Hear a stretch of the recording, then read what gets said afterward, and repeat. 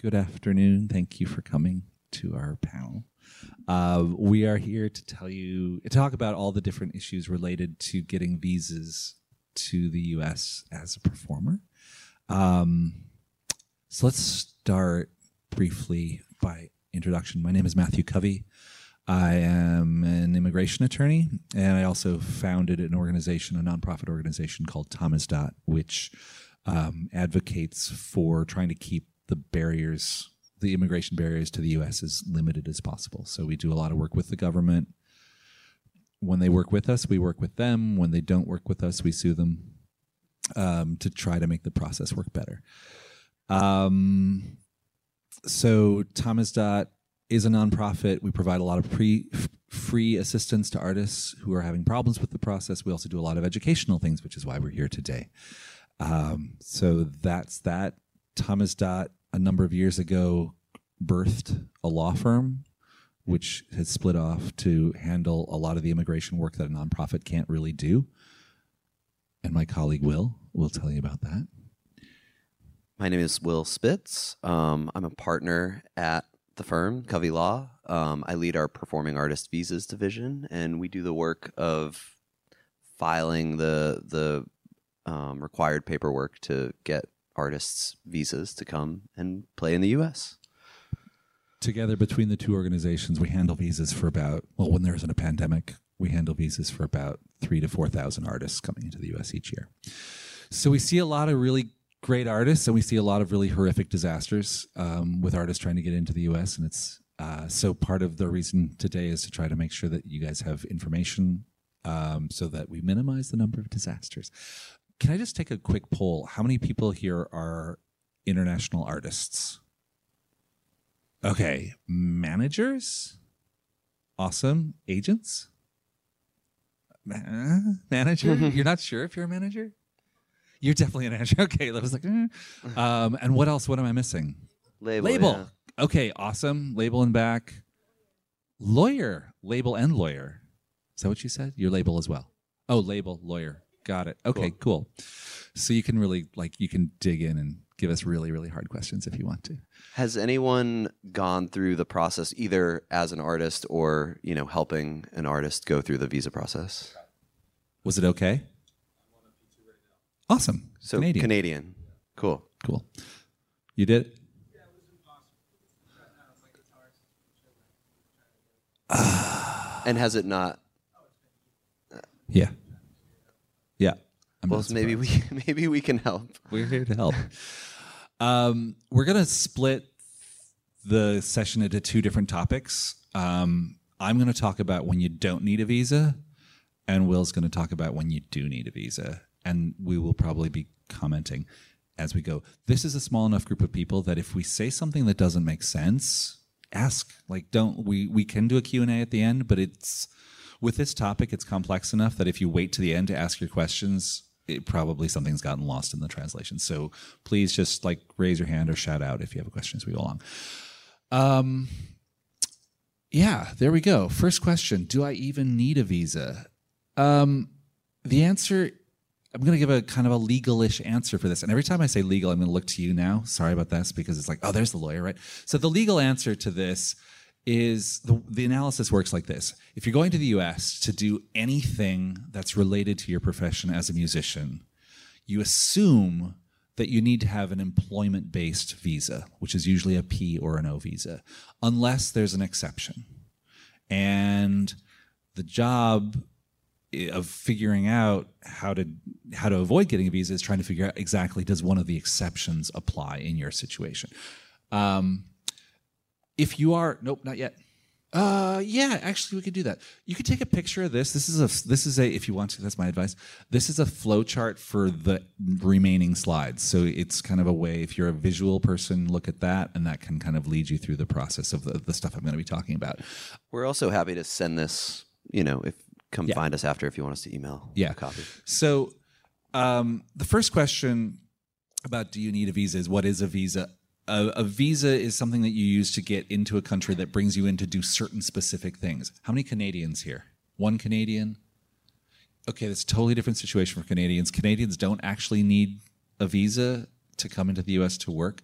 A lot of people come from countries where you don't get a visa. You can come in as a tourist on ESTA. I'm just looking at his face. What do you mean? I have a P2 visa is what you're thinking, right? Right, but you don't need a visa to come in to go to like visit friends as a tourist.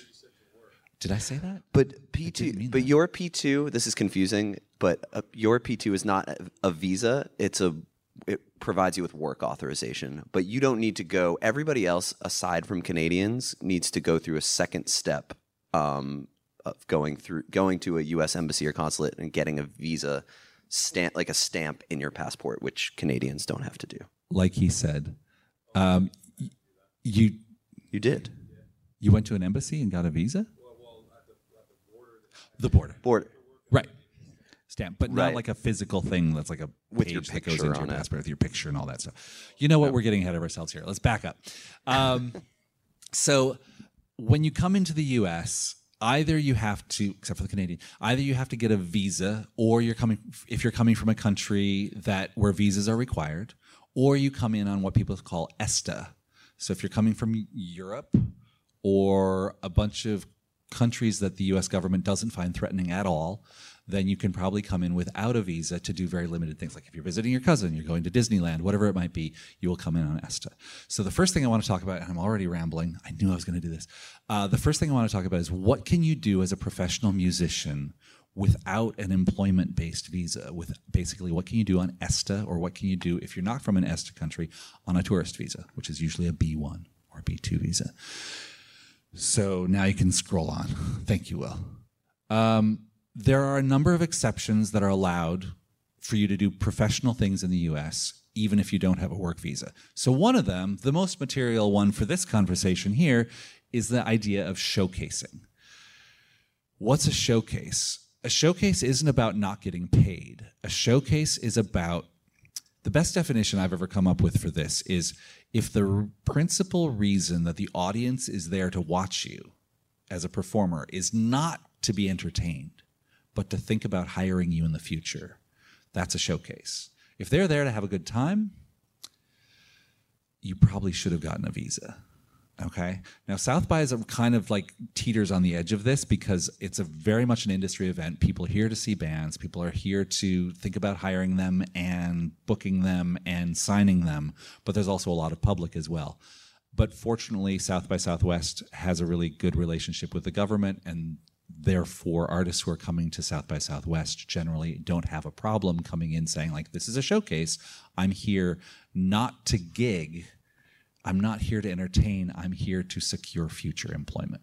And that's why if you're playing at South by Southwest and you came in on ESTA or you came in on a tourist visa, you probably didn't get hassled. It's because you're coming to seek employment rather than to actually be employed. So that's one, the showcase exception. There's a problem with the showcase exception in that there's no real rule about it. So if you're like, I'm playing the New Colossus Festival in New York on the way to South by Southwest, well, is the New Colossus Festival a showcase? I don't really know. But the problem is there's always two ways to think about these things. What does the law actually say, and what's going to happen when you enter the U.S.? And the problem is, as an artist, trying to figure out what constitutes a showcase event and what doesn't, there's no real guidance on that. So what you have to do is either ask us, and we can help you figure out whether the event is a showcase or not. Or if you want to figure out yourself, you have to be really cautious and be on the side of be very conservative in the way you think about it. So there's a handful of events. I think Folk Alliance absolutely is a showcase event. The general public kind of doesn't go. You have to be a member. You go and it's all in one hotel. The APAP conference in New York is clearly a showcase. But a lot of the other events, festival events that happen around the nation that in like developing artists perform at, a lot of those are really public facing. And if the Homeland Security, if you're coming into the US with an amplifier and a guitar and a keyboard and electronics, and you get to the airport and the officer says, what are you doing? It's like, well, I'm playing this showcase. They may well Google it. And if they see that like the general public can buy tickets, they might not let you in. So you have to be really careful with this notion of the showcase. And if you have a question, part of what we do is help people figure this out. And it's for free. I'm not trying to pitch something here. You can contact us, email us. We'll give you a contact at the end to help figure out, like, am I going to run into a problem or not? Couple other quick exceptions, things that you can do in the U.S. without having to get a tour, like having to get a work visa.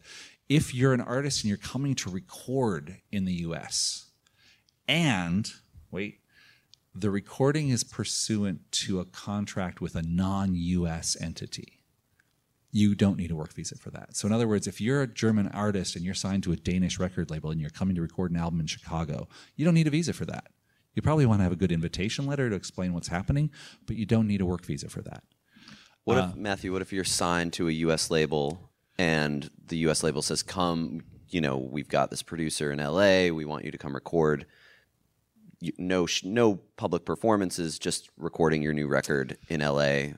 Unfortunately, if it's a U.S. label, you're out of luck, because what they're thinking, are you coming to spend money or are you coming to make money? And if you're coming to record with a contract with a U.S. label, that amounts to coming to make money as far as they're concerned. Tricky question here. What if the label has a U.S. office and a European office, or an office somewhere else in the world? Well, I don't know. What I would do is I would say, have your non-U.S. office write you an invitation letter on their letterhead and have that in your hand when you come into the U.S., because there's probably not going to be an issue with that. I think we have a couple of questions. Yeah. That's a good question. With a U.S. artist, you said? Like your Chilean guitar player? As long as it's... Well, so the rule is sort of twofold. If you have a U.S. label and the U.S. label, you're recording your new record and it's going to be put out on a U.S. label, then that's not okay without a work visa. But if there's no intention at the time to... This is a hard one to explain. If the principal market is going to be the U.S., then the rule says you should have a visa, a work visa. But it's always tricky when you're sort of... If there's no label, there's no contractual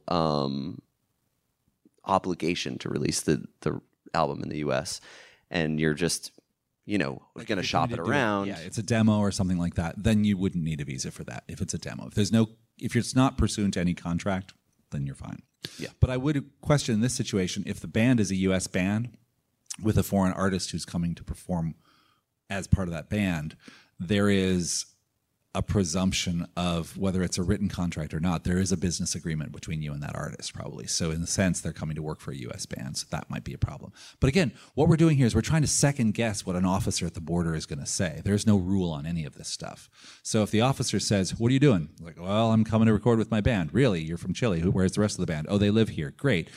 Are you going to release the album? Are you making an album?" "No, it's just demos." "Yeah, but who's paying for your trip? Or what are you going to eat where's the money coming from?" "Oh, well, they're helping me. They're giving me a place to stay." That sounds like remuneration of some sort, and they send you them. Or they don't. I don't know.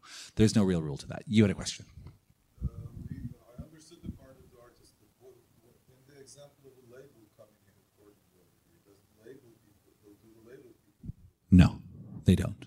If they're just coming to be present at a recording session. Now, if you're saying the label person is like producing the album, that's working, and they would have to get an employment-based visa, like a P or an O visa for that. Yes. If you do have a visa, is there any rules on busking, or how does that work? Busking is generally okay if you have a work visa to cover performance. Right.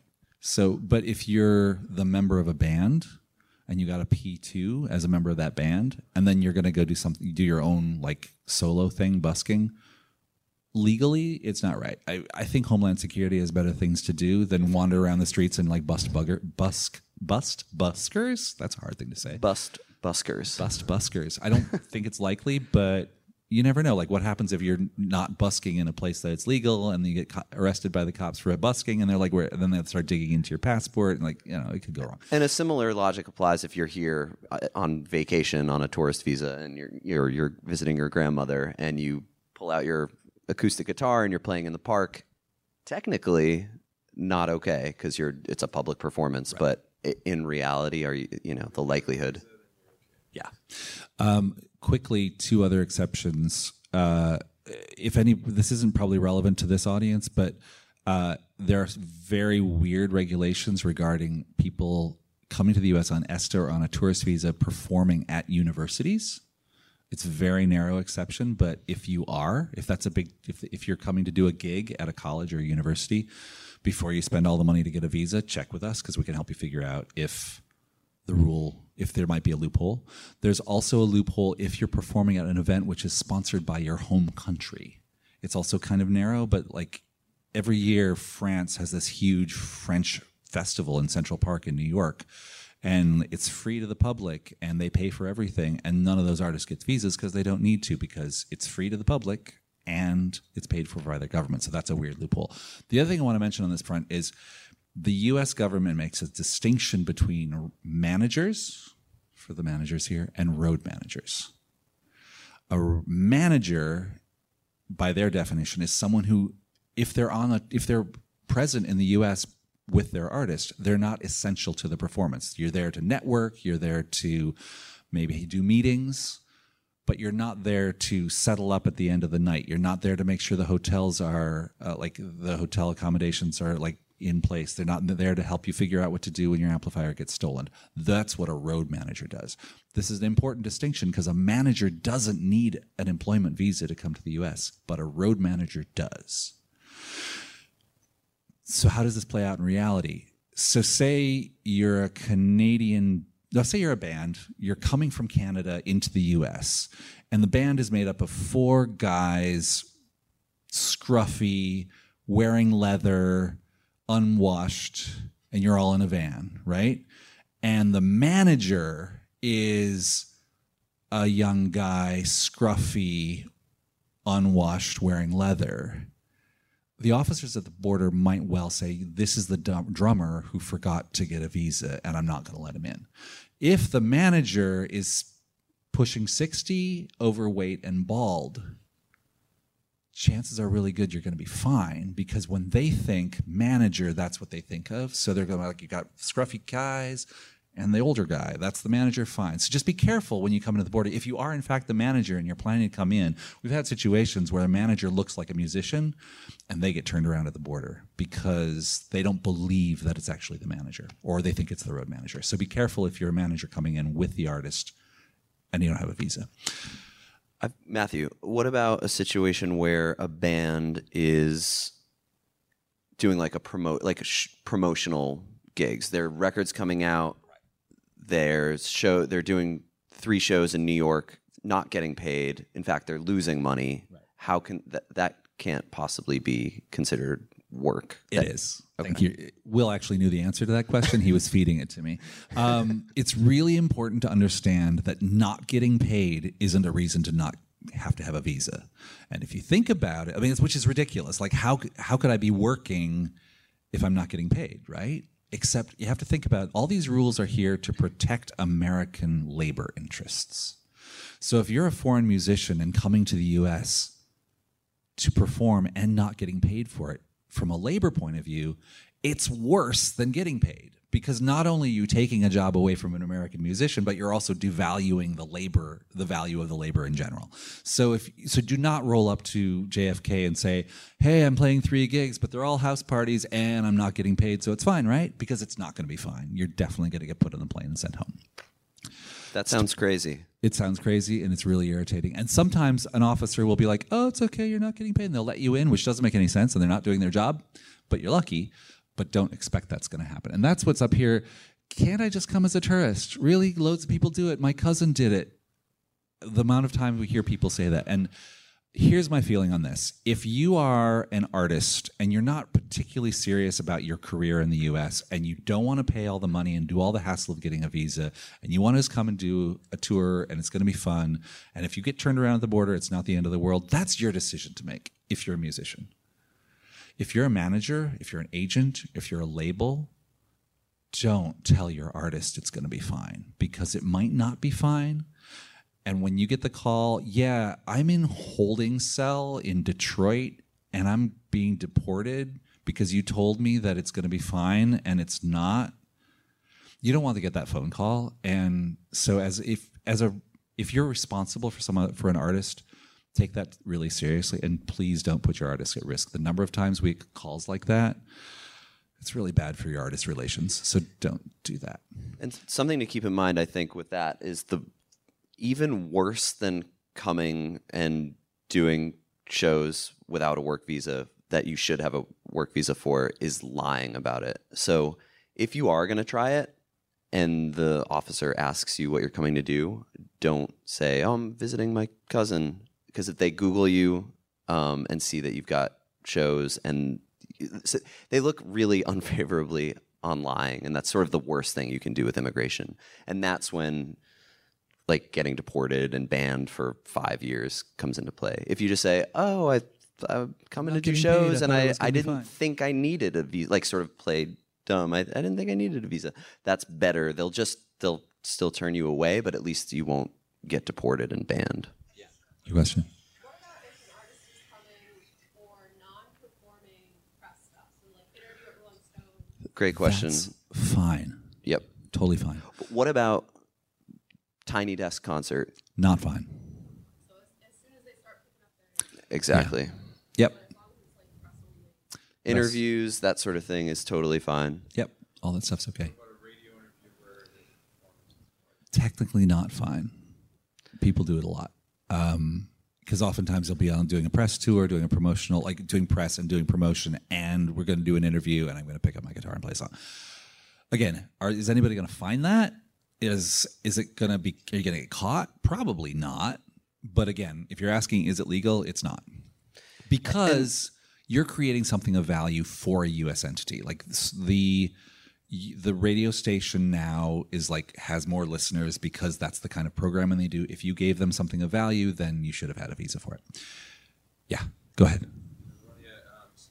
This is kind of maybe a strange question, but if you entered by land, you have to exit by land? No. The question was, if you entered by land, do you have to exit by land? No, not at all. Yeah, you can do it. That's all fine. Welcome.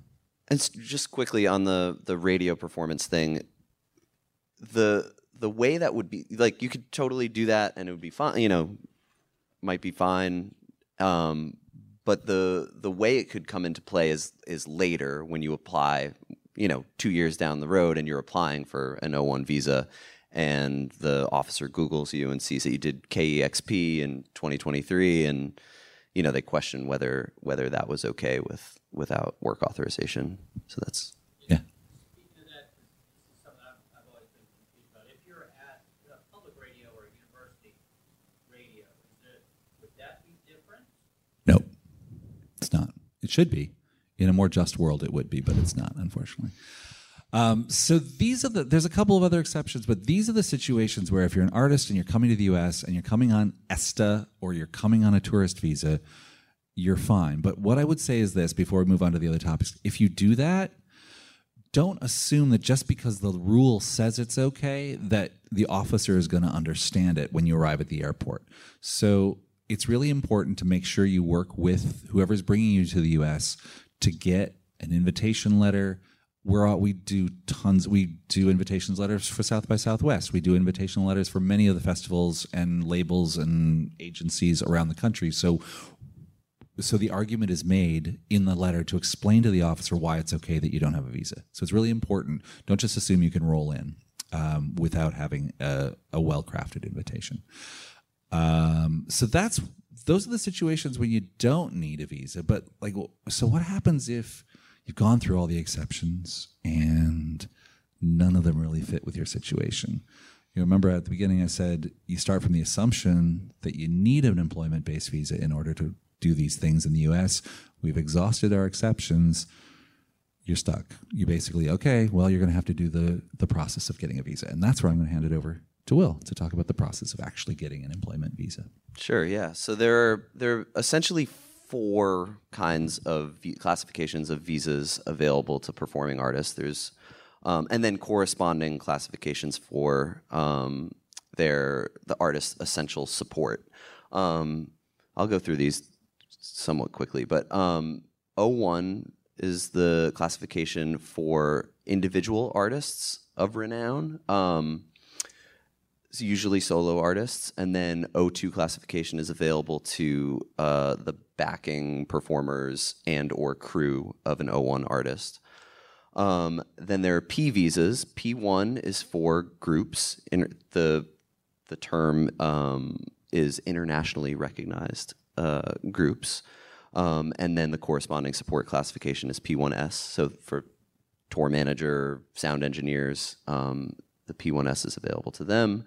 P2, which our friend in the front row is currently on, is available in practice, only available to Canadian musicians through the Canadian Musicians Union. So it's a really limited classification. Theoretically, it could be more broadly available, but there needs to be an established what they call reciprocal exchange program in place. And in practice, the only one that's currently in place is the relationship between the Musicians Union in Canada and the Musicians Union in the US. And then the corresponding support classification is P2S. And then the last one is P3, which is for culturally unique artists, and that can be a solo artist or an ensemble. Culturally unique, sort of, the way to think about it is it's available to artists who do some sort of unique art form. And when I say unique, not like one of a kind, unique to a certain country or other group of people. So traditional Irish folk music would be an example. And then P3S is the corresponding support. The tricky thing about the P3 is it really has to relate to your country, though.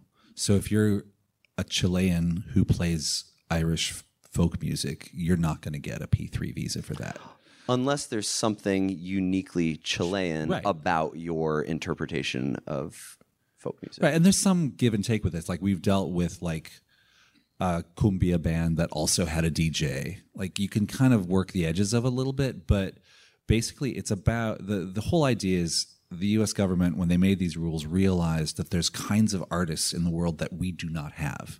If you want to present, if a US presenter wants to present a Tuvan throat singer, chances are pretty good they're going to need to get somebody from Tuva. And it doesn't really matter whether they're really good or really famous, they just do a thing that we don't have here. And so the standard so the culturally unique, like almost all artists think that what they do is culturally unique, but what they're talking about is specifically the art from the kind of traditional or indigenous art from your country.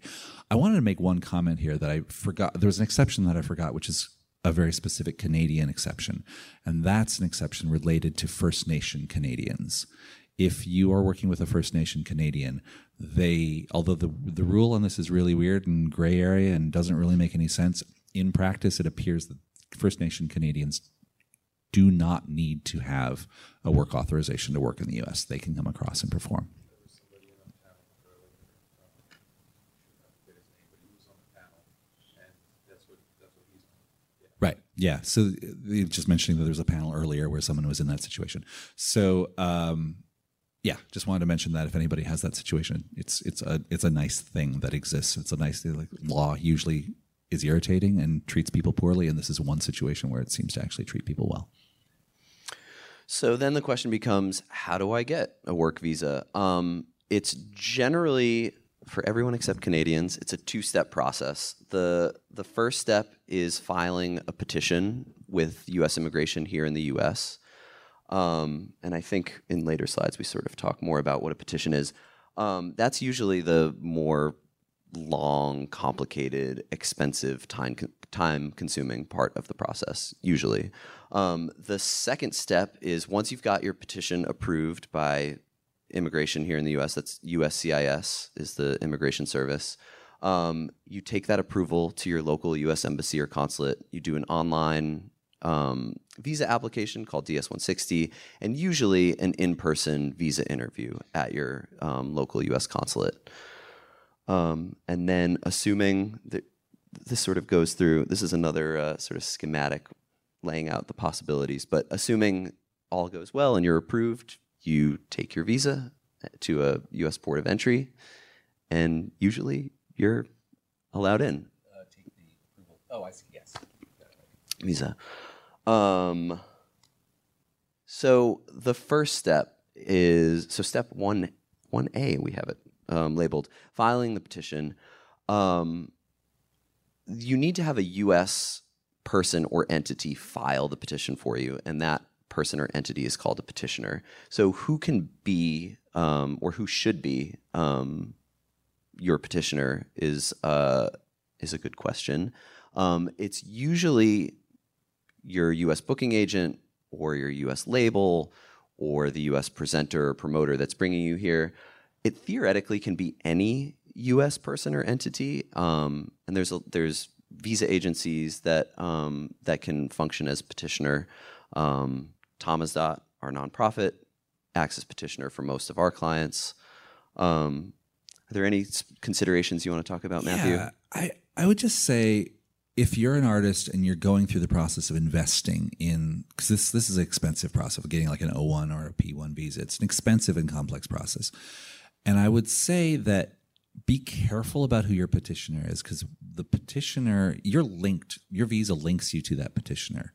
And depending on how the petition is filed, you may or may not, it may or may not kind of tie you to your work relationship in a way that you might not want to. So, for example, if you're a new artist and there's an agent that has approached you and says, "Hey, I really want to work with you. I'll help you get a visa," and you've never worked with them before, and you don't know anything about them, but you're like, "Well, cool, I'll get a visa." If there's a way that they could be filing the petition that ensures that you can only work with them. So if you do the first tour and it's terrible and they're a horrible agent and you want to jump from the agency and you like but while you're on tour, you met a really great agent who could really do amazing things for you, it's possible that you're going to have to cancel that visa and do the whole process over again to avoid having to work with that agent. So, but it's also possible to file a petition in a different way where you're not indentured to anybody, where you can act as a free agent. So just be careful when you're in the beginning of this process to not get yourself into a relationship because of your visa that you're going to regret later. That's just a consideration, just something to be careful about. And the purpose of the petition, or what you need to demonstrate in the petition, is sort of twofold. You need to show that you're eligible for the visa classification you're seeking. So if it's O1 or P1, basically you have to show that you're well-known enough to qualify. And you demonstrate that with things like press, evidence of impressive performances, any award nominations, things like that. And the second piece of the petition is showing that you have contracted work in the U.S. And there are several ways to demonstrate that. Something to note here is that O visas can be valid for up to 3 years. P visas can be valid for up to 1 year. And usually the cost is the same, regardless of whether you're getting a visa to cover one tour or to cover 3 years. So it's usually in the artist's best interest to try to maximize that duration. But it can be difficult to do so. You need to somehow show that you are going to have work in the U.S. for the entire period, whether it's 1 year or 3 years. So hopefully whoever you're working with on this process can help guide you on the documentation that you need. But, it can either be multiple performance contracts, which is sort of crazy when you're talking about 3 years. No one's really booking shows 3 years in advance. So the question becomes, how do I, am I just submitting fake contracts? Don't do that. Yeah. Letters of intent can work. They don't have to be formal performance contracts. And, if the details change later on, that's totally fine. Or you can base a long-term visa on your relationship with some entity like your booking agent or your record label. And it doesn't need to necessarily be a U.S. agent or label. You do need a U.S. petitioner, but a U.S. petitioner can file on behalf of a foreign label or agent. Two things I just want to add there. One, a lot of people, their basic question is like, would I be eligible for a visa? Could I get one? Am I famous enough? And I think that the answer to that, I mean, you might disagree over there, person with the yellow hat. You might disagree with this, but generally that's you. Generally, we find that if an artist is at a point where somebody in the U.S. wants them in the U.S., then they're probably going to be eligible for a visa. If your career is big enough, if you're advanced enough that you can get gigs, you probably can get a visa. Whereas if you're coming because you're like, I'm starting to write some songs, and I feel like if I was in California, I would be able to write better songs. So I'm just like, I want to start my career in California. You're probably not going to be able to get a visa because you're not actually far enough along in your career. I'm saying that, but there are certainly exceptions, and those exceptions relate to where if you're coming from countries that are challenging, but that's kind of a different piece of the visa, which is like whether you could get approved for the petition, sure, but you might get denied the visa because of other issues, but we'll get to that. Do you want to take a minute before we get to that to talk about? Oh, yeah.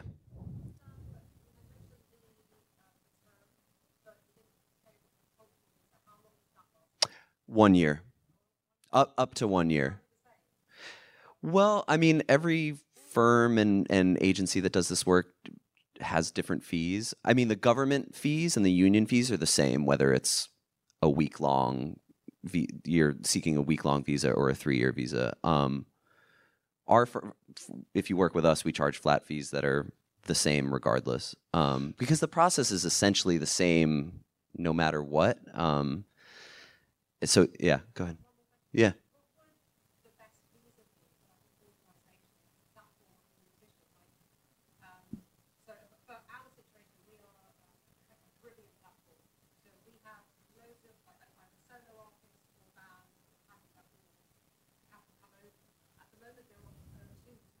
The problem is the way the thing is structured, it's really about performing entities. So that's a question that comes up like, hey, we work on, we'll get a cultural center that says like, hey, we do Indian performers coming from India.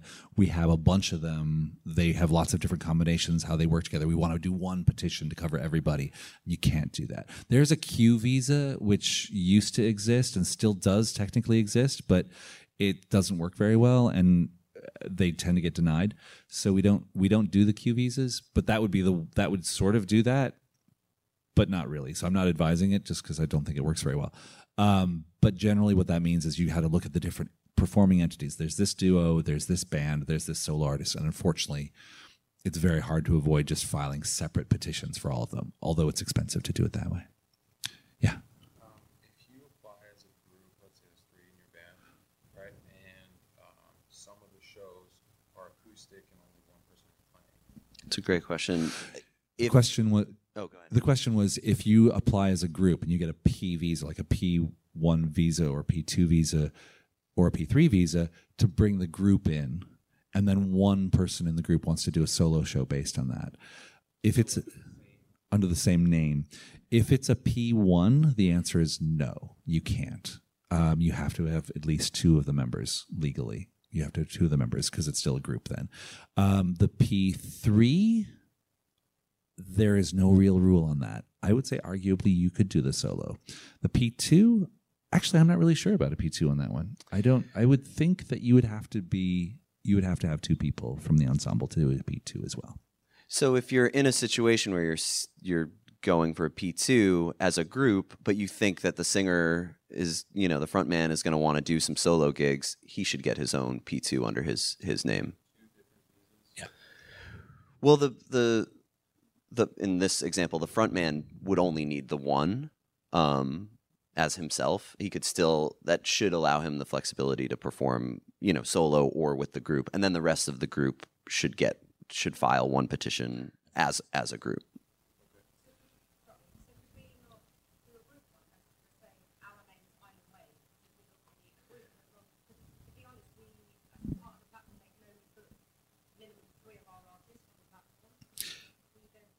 That's a really unique situation, and can we talk about that afterwards? Just because I think there's a couple different ways to do that, but we should talk about that. What was I going to? You'd asked me about something else. Oh, just before we move on to talking about the applying for the visa at the consulate, do you want to talk a little bit about what can go wrong with the petition part of the process? Like getting an RFE or deny. Like why would a petition get denied?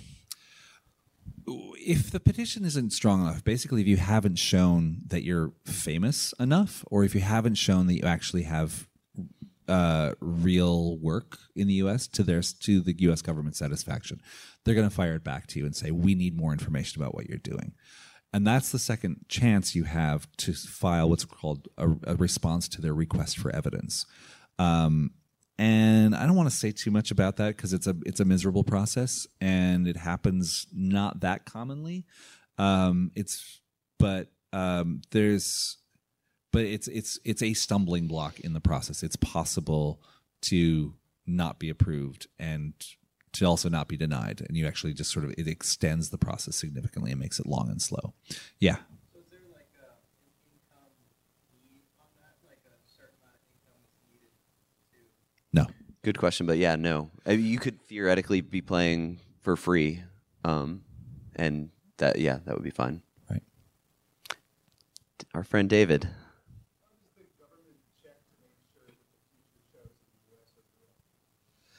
That's a good question. Thank you, David, for a very good question.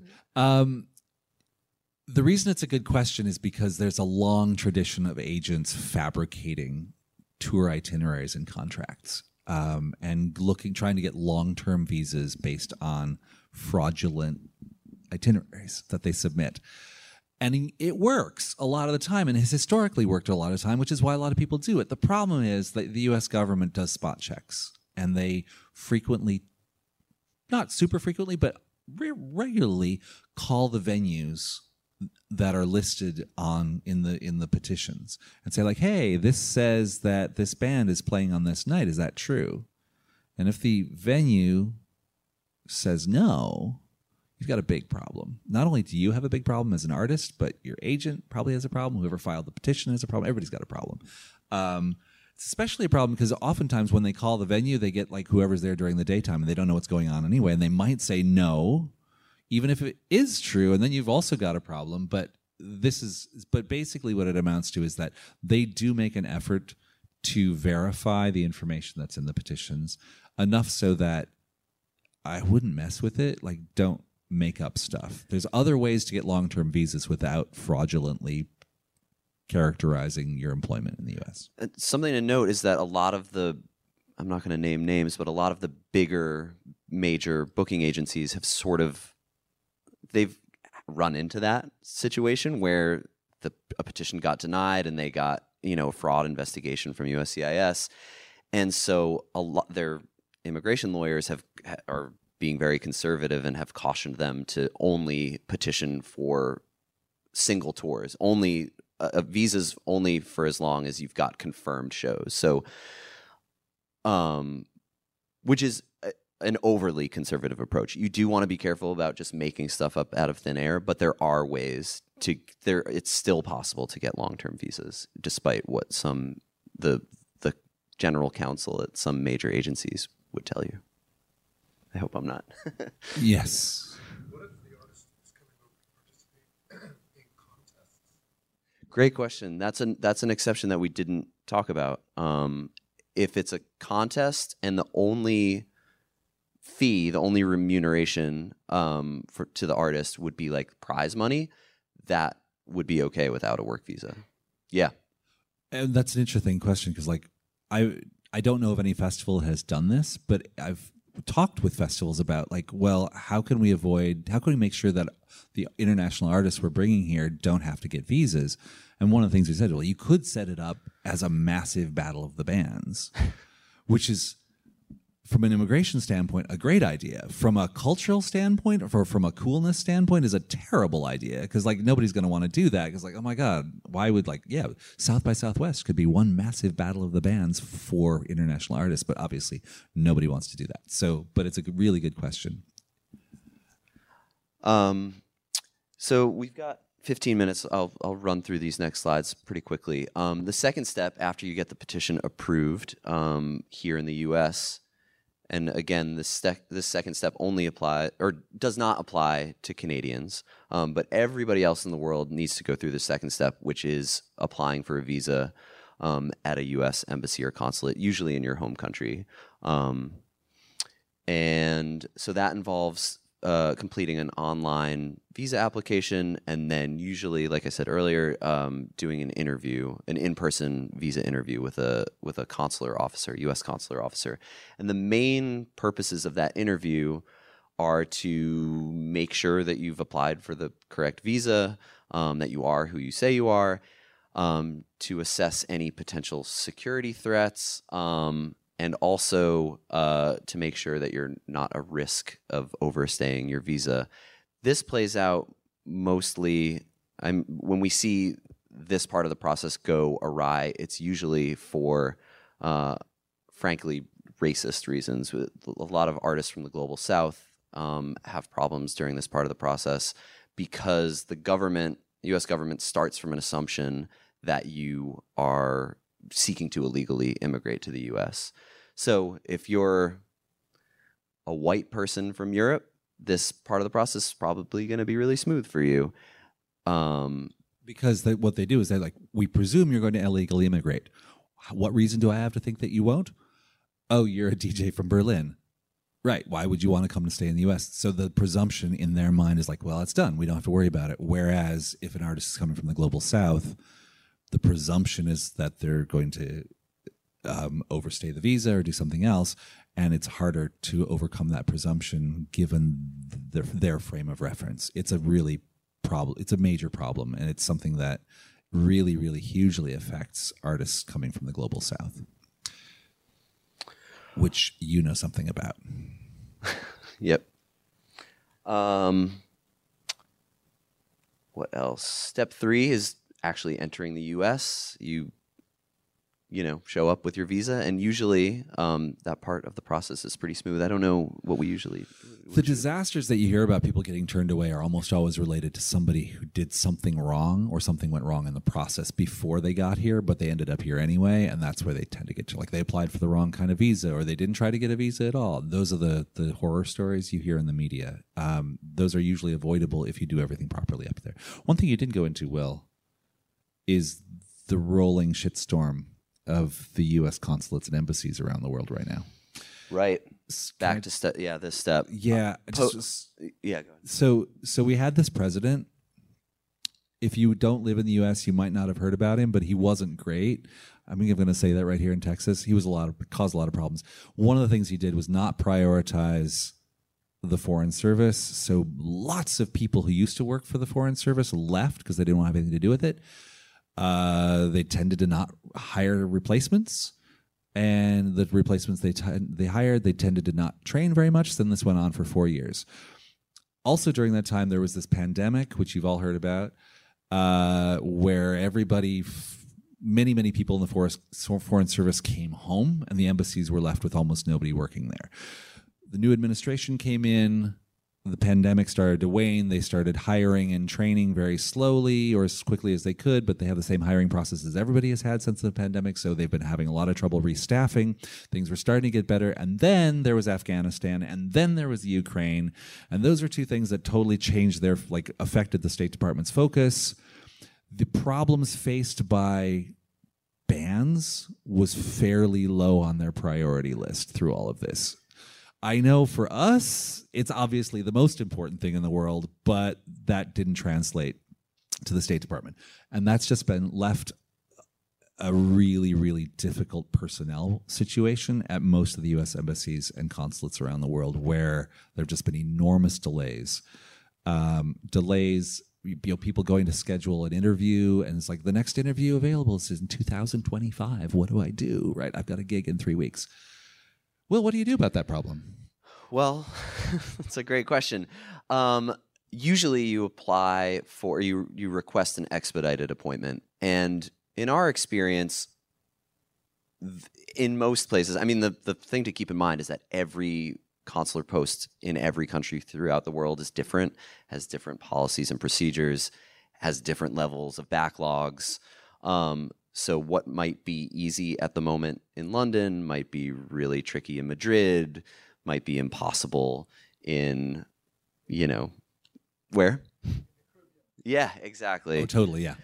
So, but generally speaking, we've had a lot of luck, even in in consulates where there is seemingly a really long backlog, if an artist is able to demonstrate that they have a tour coming up next month and that the U.S. venues and the U.S. agent, the U.S. entities involved in this tour are going to lose money if the artist isn't able to get here on time, usually can get an expedited appointment. But leaving like as much time as you can for this part of the process is really important, more important than it used to be. It used to be pre-pandemic, pretty much everywhere in the world, it was easy to get an appointment, within a week or 2 or 3.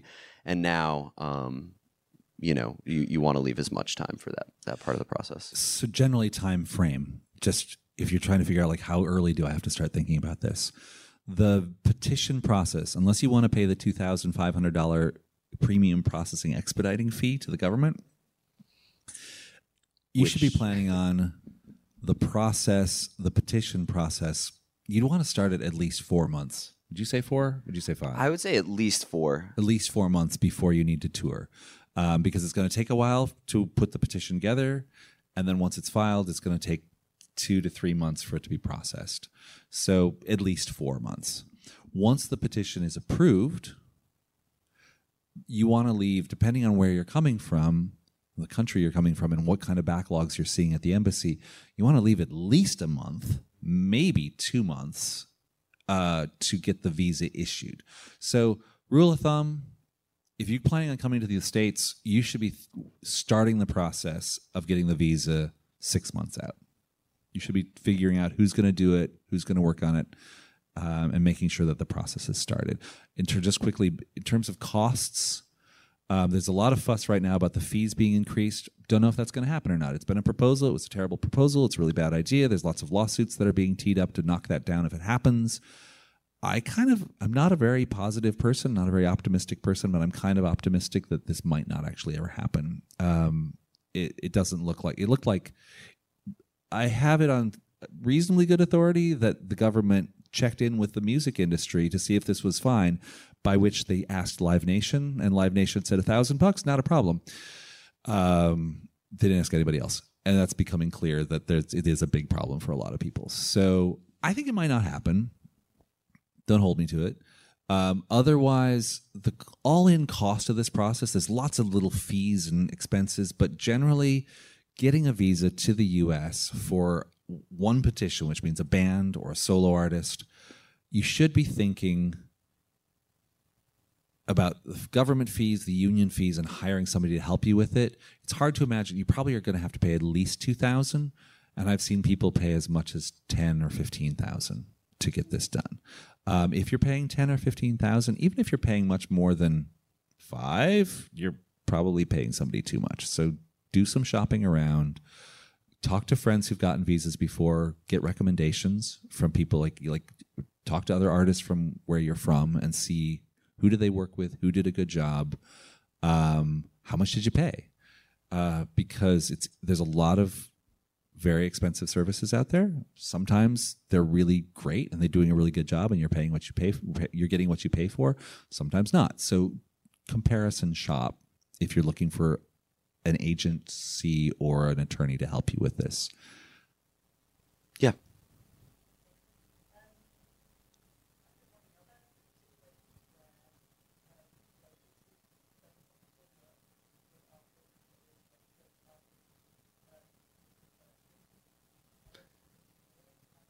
Sorry, I can't really hear you.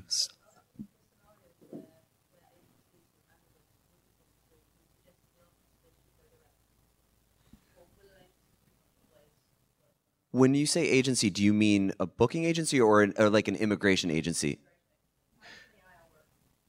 Oh, Mike's in the aisle. Great.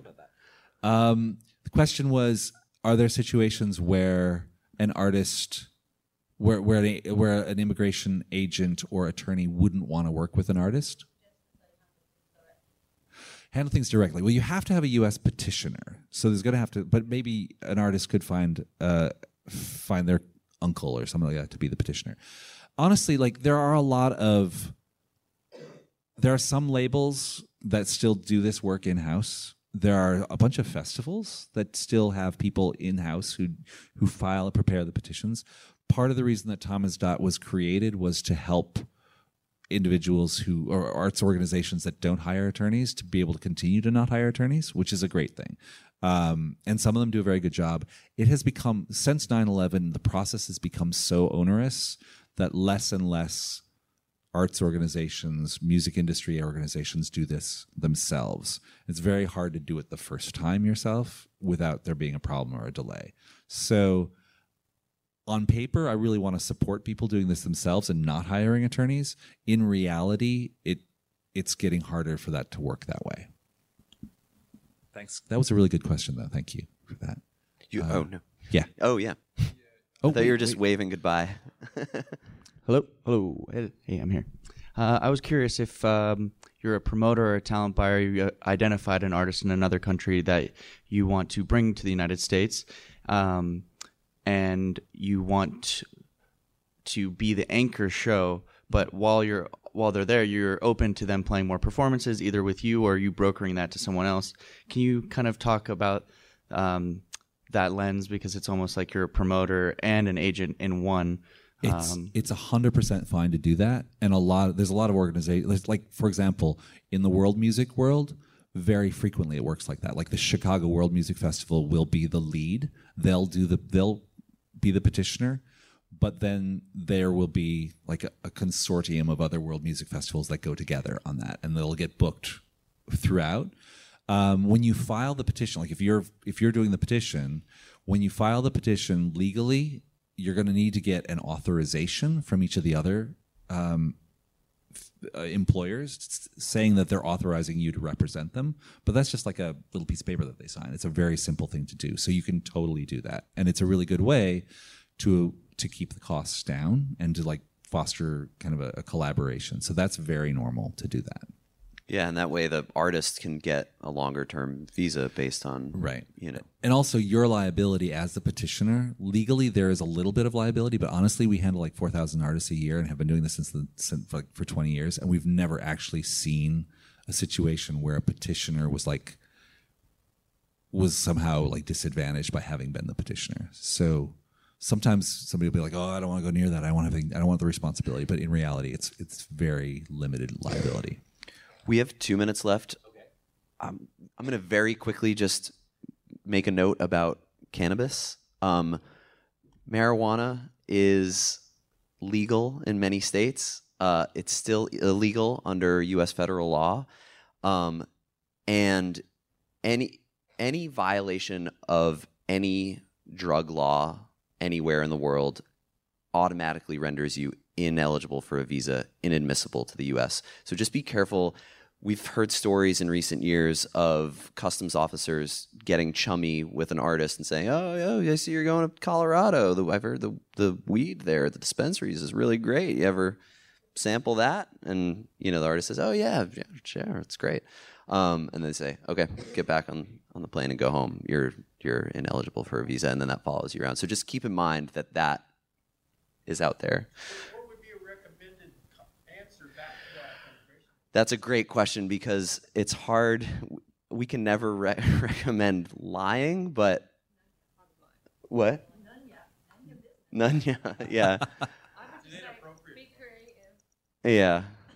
Just keep it. I mean, that's a hard question for us to answer, but just keep in mind that's out there. Yeah, it's a very strange moment in sort of American legal history where there's something that's legal, completely legal in many states, and then completely illegal on a federal level. It doesn't make any sense. And to have something that is that gray, it's in such a gray area, have such significant consequences is like, there's lots of legal gray areas out there, but usually the consequences of the gray area is sort of like, well, it's not that big a deal. But in this case, it's massive. It's like, you will never come to the U.S. again if you get caught for this. And it was legal when you did it, where you did it. How is that possible? So it doesn't make any sense, but just be very careful about it.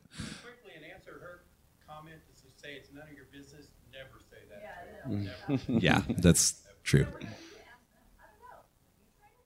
Well, that's actually one thing some lawyers say is like, well, I've smoked things, but I don't know what it was that I smoked. Who knows? Might have been a cigarette. I don't know.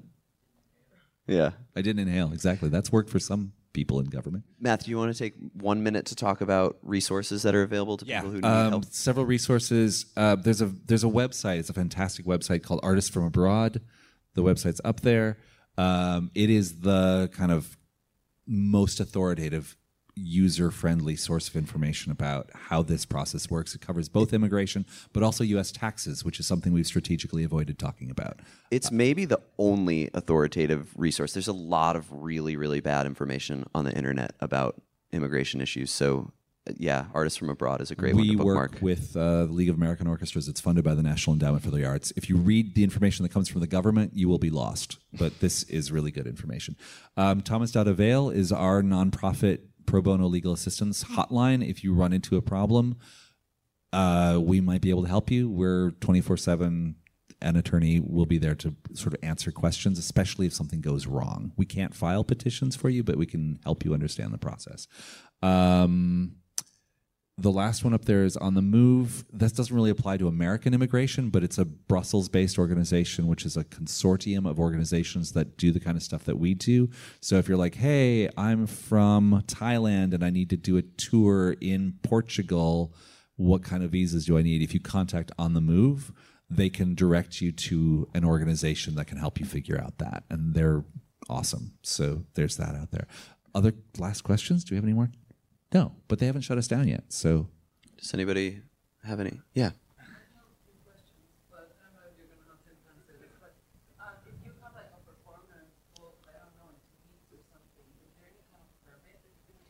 no. That would be so logical and make so much sense, but no.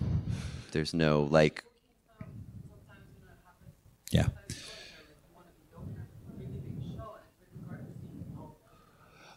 There are some situations where a really big artist is famous enough that like the wheels of government, you can get them to move quickly, but that's like stadium artists.